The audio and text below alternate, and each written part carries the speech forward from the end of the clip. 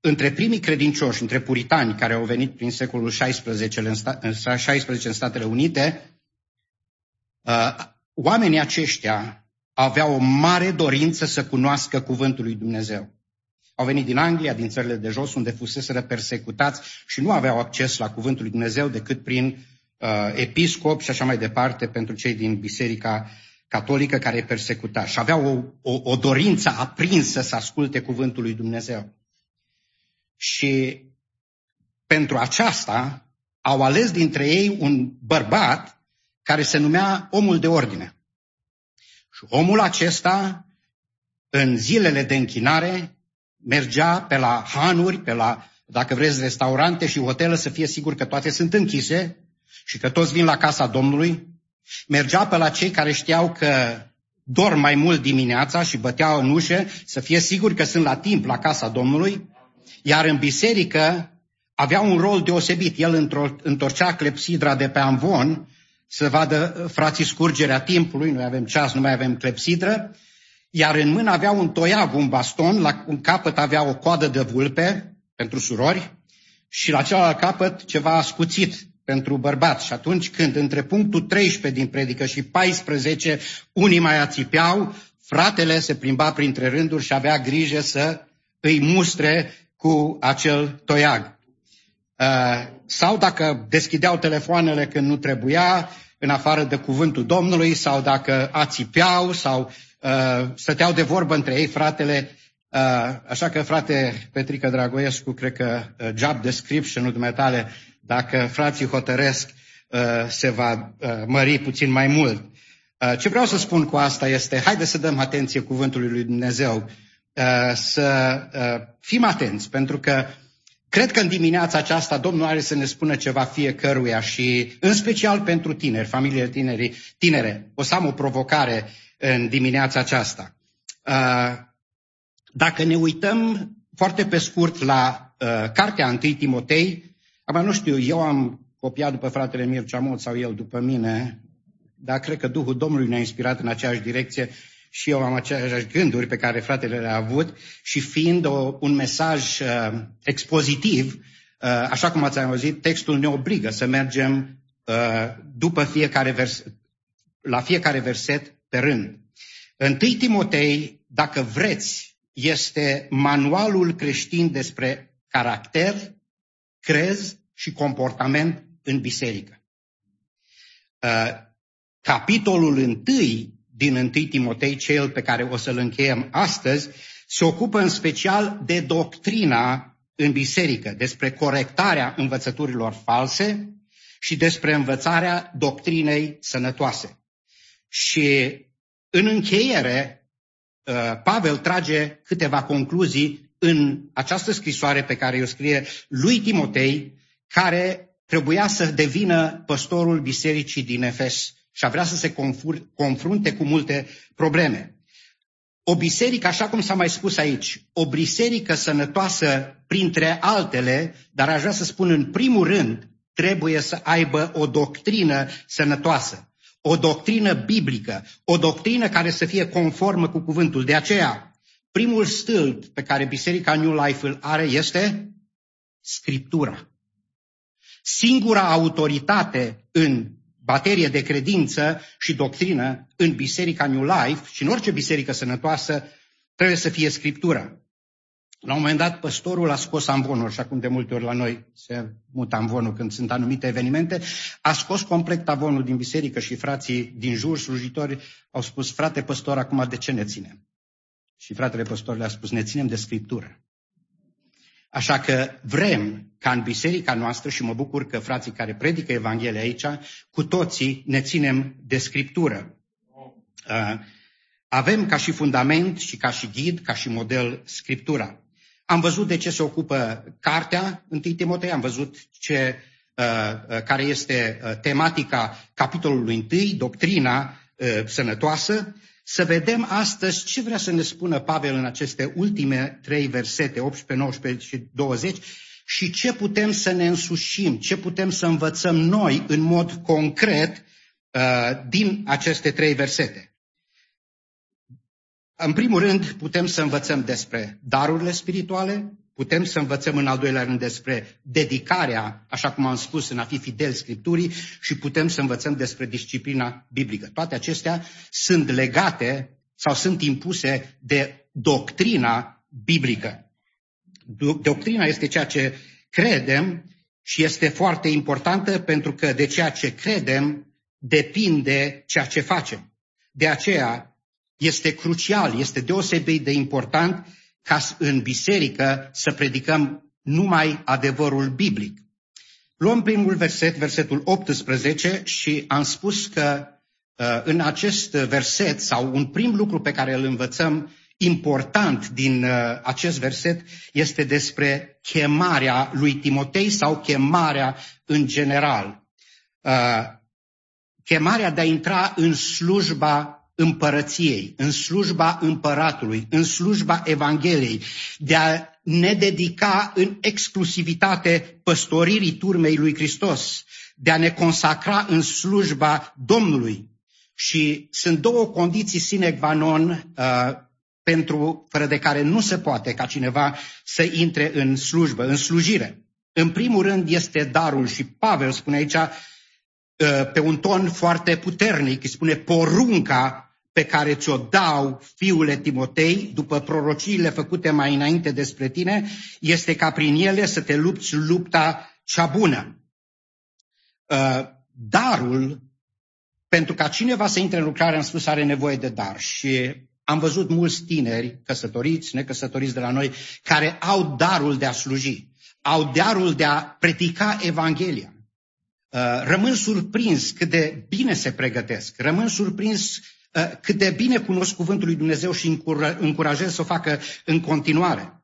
Și cuvântul Domnului spune că El a dat pe unii, da? Apostoli, proroci, evangeliști, păstori, învățători.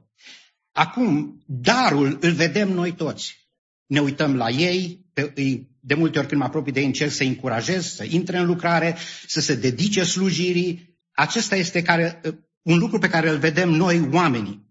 Dar există a doua parte a monedei, așa cum o monedă are două fețe, există cea de-a doua parte a monedei, chemarea pe care o face Dumnezeu și pe care oamenii uneori o văd, alteori nu o văd. Pavel, care s-a ocupat de Timotei a fost unul din ucenicii lui Pavel și dacă vă uitați în 2 Timotei 2:2, spune Pavel lui Timotei și ce ai învățat de la mine în fața multor martori, încredințează la oameni de încredere care la rândul lor ce să facă? Să fie în stare să învețe pe alții. Pavel vede în Timotei, vede chemarea, vede darul, îl vede un om de încredere, un tânăr care este un potențial stâlp în Biserica lui Hristos. Chemarea o vedem uneori, alteori nu o vedem noi ca biserică. Aceea este între persoana respectivă chemată la lucrare și Dumnezeu. M-am apropiat de 1, 2, 3 sau mai mulți tineri de la noi din biserică și am spus, văd darul de slujire. Întrebarea mea este, ai chemarea? Și unii mi-au spus, încă mă gândesc la treaba asta, încă mă rog. Important pentru a intra în slujire, spune Pavel aici, este să ai dar și îi vorbește lui Timotei, dacă vă uitați în, mi se pare 2:6, îi spune lui Timotei, văd în tine potențialul și văd și chemarea datorită prorociilor care s-au făcut în biserică în legătură cu chemarea ta. Acum, ca să fiu mai concret, aș vrea să spun celor care văd că au darul și sunt încă în confuzie în legătură cu chemarea pe care o au de a intra în lucrare. Modul în care Dumnezeu mi-a vorbit mie. Am început să slujesc cu Evanghelia din tinerețe, mergeam în misiune, mergeam la sate și acolo vrând, care cânta cu chitara știa să cânte, aveau frați care aveau darul de a cânta, aveam frați și surori și tineri care cântau cu vocea și unul dintre noi trebuia să spună la început câteva cuvinte, mai târziu să aibă o predicuță, după aceea să mărturisească cuvântul. Mergeam la sate unde erau 2 sau 3 frați și așteptau când veneau tinerii de la oraș să predice, să asculte cuvântul. Și în felul ăsta am început să dezvolt acest dar de a sta înaintea fraților, de a le mărturisi cuvântul. Au trecut ani, ne-am mutat la oraș, în fine, am început să predic în biserică, am venit în Statele Unite și la un moment dat fratele Daniel Chiu, biserica unde am venit prima dată în Statele Unite, m-a spus: frate Victor, aș vrea ca să te gândești serios dacă vrei să intri în lucrare. Văd că ai darul de slujire și aș vrea să te gândești serios. M-am panicat, pentru că am zis: Doamne, fratele spune lucrul ăsta, dar am eu chemarea din partea ta? Sunt eu chemat să preiau această slujbă pe umerii mei? Vedeți, probabil și ezitarea lui Timotei, Pavel a văzut ezitarea lui Timotei și probabil Timotei se gândea: biserica din Efes, o biserică grea, sunt sarcini, sunt probleme, sunt capabil, sunt destul de dotat, sunt destul de înțelept ca să pot să port povara aceasta pe umeri? Și am stat înaintea Domnului și parcă nu primeam niciun răspuns. Luați aminte, cei care lucrați cu Evanghelia sau care vreți să vă implicați în orice fel de slujire. Am stat înaintea Domnului și am postit și am spus: Doamne, vreau să am asigurarea, să am garanția că e voia ta să intru în lucrare. Și m-am rugat și răspunsul nu venea și am spus: Doamne, în următoarele 2 săptămâni, te rog să-mi răspunzi. Și erau, pe lângă fratele Daniel Chiu, mai erau 2 prezbiteri, fratele Sălagea și fratele Dobrescu, și am zis, și ei nu erau chiar așa de entuziaști despre intrarea mea în lucrare. Și am zis: Doamne, dacă acești 2 oameni vin în aceste 2 săptămâni la mine și îmi spun și ei același lucru care mi l-a spus fratele Daniel, păstorul, înțeleg că e voia ta să intru în lucrare.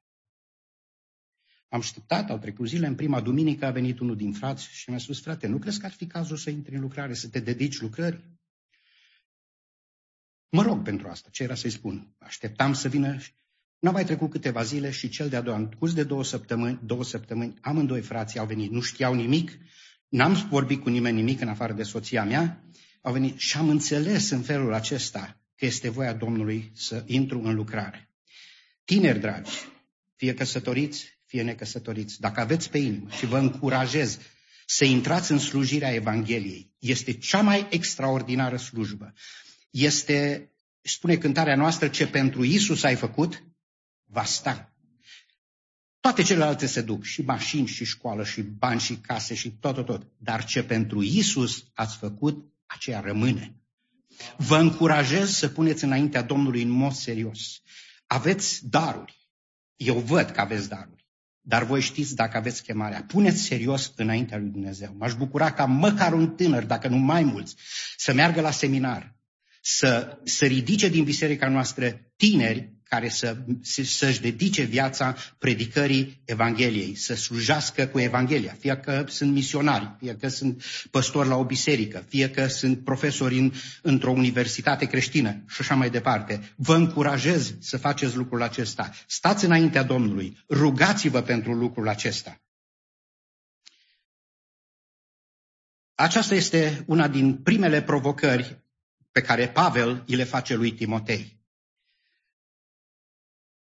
A doua este în continuă și deja s-a spus aici în mesajul în limba engleză: după prorociile făcute înainte despre tine, este ca prin ele să te lupți lupta cea bună și să păstrezi credința și un cuget curat.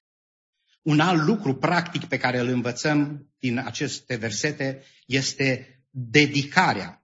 Dedicarea în a fi fidel cuvântului, dedicarea în a rămâne credincios, dedicarea în a fi credincios adevărului din cuvântul lui Dumnezeu, dedicarea în a rămâne statornici, așa cum am auzit în mesajul în limba engleză, luptă-te lupta cea bună, înseamnă luptă-te pentru adevăr, pentru adevărul cuvântului lui Dumnezeu. Lupta nu este azi și după aia pleci în vacanță și după aia mai apare o luptă cândva. În momentul când te-ai hotărât să lucrezi pentru Domnul, fie să slujești cu orice dar pe care Dumnezeu ți l-a dat, în special când intri în slujba Evangheliei, în momentul ăla ai intrat pe linia întâi a frontului. În momentul acela ai devenit inamicul numărul 1 al împărăției întunericului.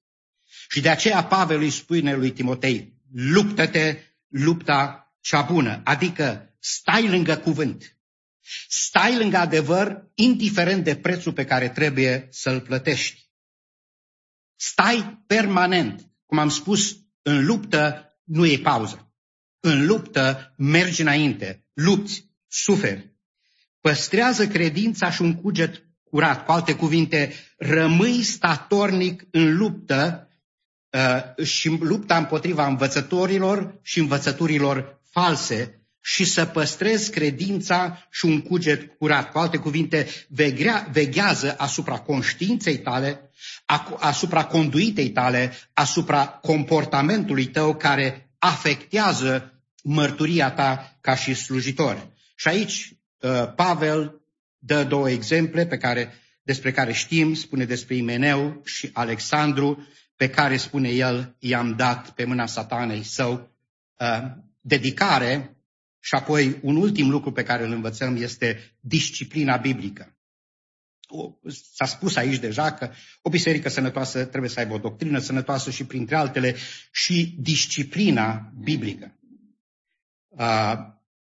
Și Pavel dă aici un exemplu și sunt câteva expresii aici care aș vrea succint să trec peste ele ca să le înțelegem.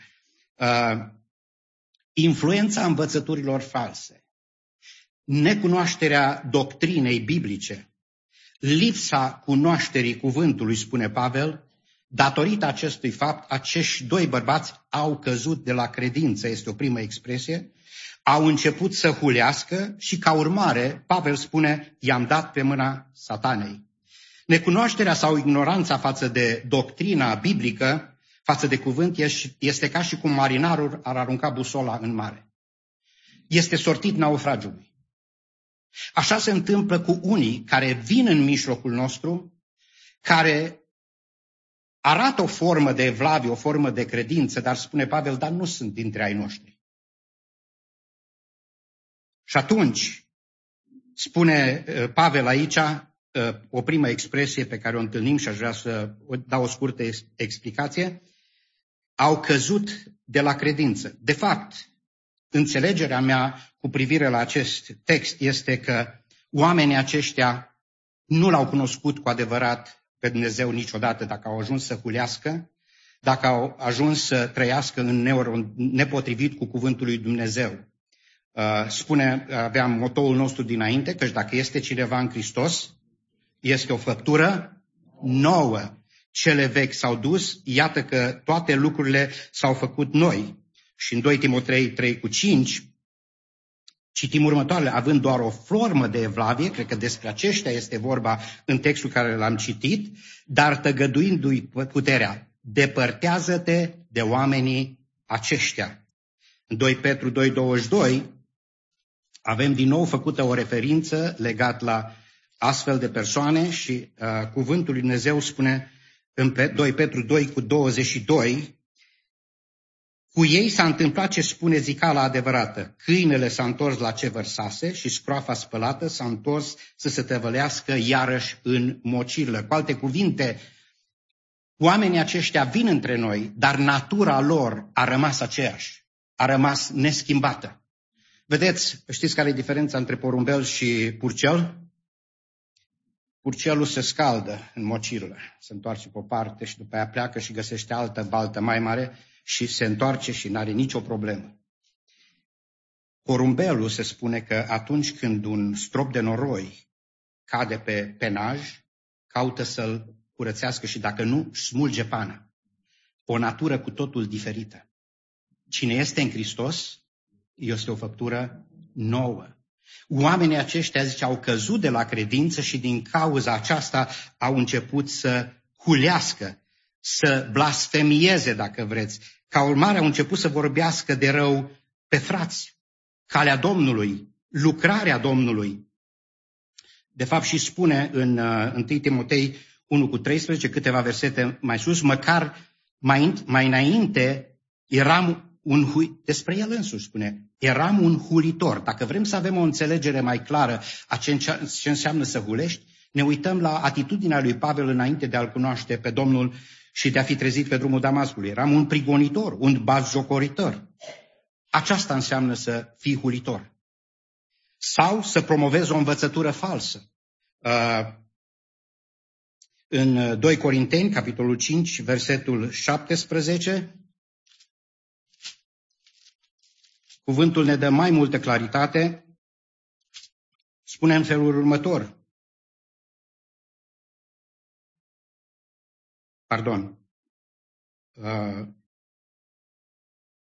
Cred că am greșit textul, s-a mutat în altă parte.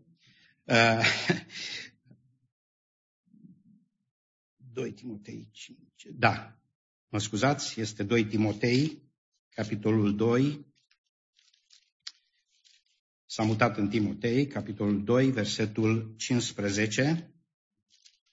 Așa, zice: caută să te înfățișezi înaintea lui Dumnezeu ca un om încercat, ca un lucrător care n-are de ce să-i fie rușine și care împarte drept cuvântul adevărului, spune Pavel lui Timotei. Ferește-te de vorbăriile goale și lumești, căci cei ce le țin vor înainta tot mai mult în necinstirea lui Dumnezeu egal hulă și cuvântul lor va roade ca gangrena. Din numărul lor, din nou s-a amintit aici, acestora sunt Imeneu și Filet, care s-au abătut de la adevăr, ei zic că a și venit învierea și răstoarnă credința altora. Aceștia sunt hulitorii. Cred că îi recunoaștem dacă ne uităm în istoria bisericilor și prin unele biserici prin care am umblat. Și spune aici, Pavel, i-am dat pe mâna satanei. În traducerea noastră de astăzi i-am exclus din biserică. Biserica are diferite forme de disciplină, fraților. Excluderea este cea mai extremă formă de disciplină. Și aș spune că, zice David în Psalmul 23, toiagul și nuiaua ta mă îngâie. Cea mai frumoasă sau cea mai delicată formă de disciplină este ceea ce am început să facem noi anul acesta, să citim Biblia. Și o facem, cred că, fiecare dintre noi acasă, sub o formă sau alta. Și acolo Duhul lui Dumnezeu ne mustră. Când citim cuvântul, ne disciplinează cuvântul lui Dumnezeu, ne învață, ne descoperă lucruri din viața noastră. Și apoi venim aici și ni se predică cuvântul. Dacă vreți, este o altă formă care în dragoste, așa cum noi cu copiii noștri, prima dată le spunem frumos. După aceea spunem mai apăsat. Este o altă formă de disciplină, dacă vreți, de a spune adevărul în dragoste. Și ni se predică și cuvântul Dumnezeu ne cercetează. Și de câte ori intru pe ușa bisericii, prima rugăciune pe care o am, zic: Doamne, vorbește mie. Întărește pe fratele și vorbește mie. Și spune dacă e ceva în viața mea care tu vrei să schimbi. Și asta ar trebui să fie rugăciunea noastră a fiecăruia. Și o altă formă de disciplină. O altă formă, după aceea, este mustrarea personală. Vine fratele păstor, vine un frate credincios din biserică și spune: mă, frate, nu faci bine ce faci. Măi, soră, nu-i bine ceea ce faci. E o mustrare, e în dragoste, îți spune adevărul în dragoste. Și atunci tu te cercetezi. Apoi este disciplina pe care o aplică biserica. Ai călcat în strachină, ai făcut ceva și frații spun: frate, nu-i bine ce faci. Trebuie să te îndrepți. Ia un moment de cugetare, de cercetare, ia un timp în care să-ți verifici viața, pocăiește-te și noi te primim cu tot dragul să vii înapoi. Iar un ultim lucru despre care vorbește Pavel aici, pentru că oamenii aceștia, Imeneu și Alexandru, probabil că au trecut prin toate aceste stagii și nu le-a păsat, n-au ținut cont de nimic, a fost să-i dea pe mâna satanei. Ce înțeleg eu din felul acesta este că au ieșit de sub protecția bisericii, de sub autoritatea bisericii. Vedeți, Dumnezeu a pus autorități peste guvern. Dumnezeu a pus autoritate peste biserică. Dumnezeu a pus autoritate peste familiile noastre, părinții care să învețe. Și în momentul când ești dat pe mâna satanei, cu alte cuvinte, autoritatea aceea, umbrela aceea care până atunci te-a protejat, rugăciunile, fraților, părtășia, îndemnurile, toate lucrurile acestea au plecat. Tu intri sub incidența directă a lui Dumnezeu și Dumnezeu are de-a face cu tine. Am avut experiența aceasta când fiul nostru s-a îndepărtat de Domnul. Și la început ne-am rugat așa cum spuneam: Doamne, binecuvântează-l să vadă binecuvântările tale. După aceea am zis: Doamne, lucrează tu cum știi să faci să fie bine, numai să nu-l vedem într-un cărucior sau într-un accident. Și la un moment dat, când n-am mai putut, am spus, Doamne, fă tu ce vrei, punem sub directa ta autoritate. Și Dumnezeu a lucrat. Și dacă vreți, și aceasta este o formă de exprimare a dragostei. Scopul este ca oamenii aceștia să fie câștigați. Îmi spunea fratele meu că într-o biserică americană unde el umbla, a fost un frate păstor, mi se pare, cu muzica, nu mai țin minte, cu închinarea, și a intrat într-o relație extraconjugală și bineînțeles că biserica l-a exclus. Dar s-a rugat pentru el. Și vă îndemn să vă rugați pentru toți cei care și cum facem. După o vreme, Duhul Domnului l-a trezit pe omul acesta.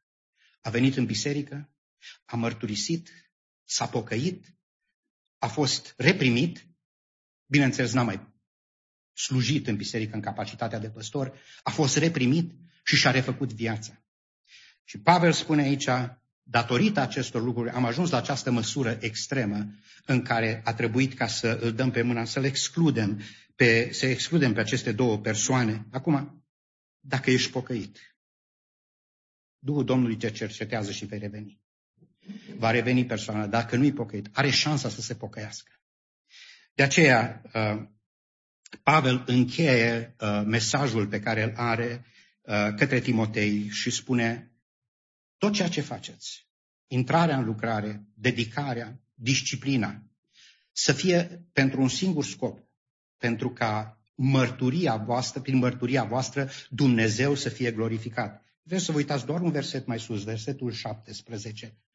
Spune, a împăratului veșnicilor, a nemuritorului, nevăzutului și singurului Dumnezeu, să fie cinstea, slava în vecii vecilor. Amin. Fie ca așa să fie și să facă Domnul și să lucreze și în biserica noastră. Amin.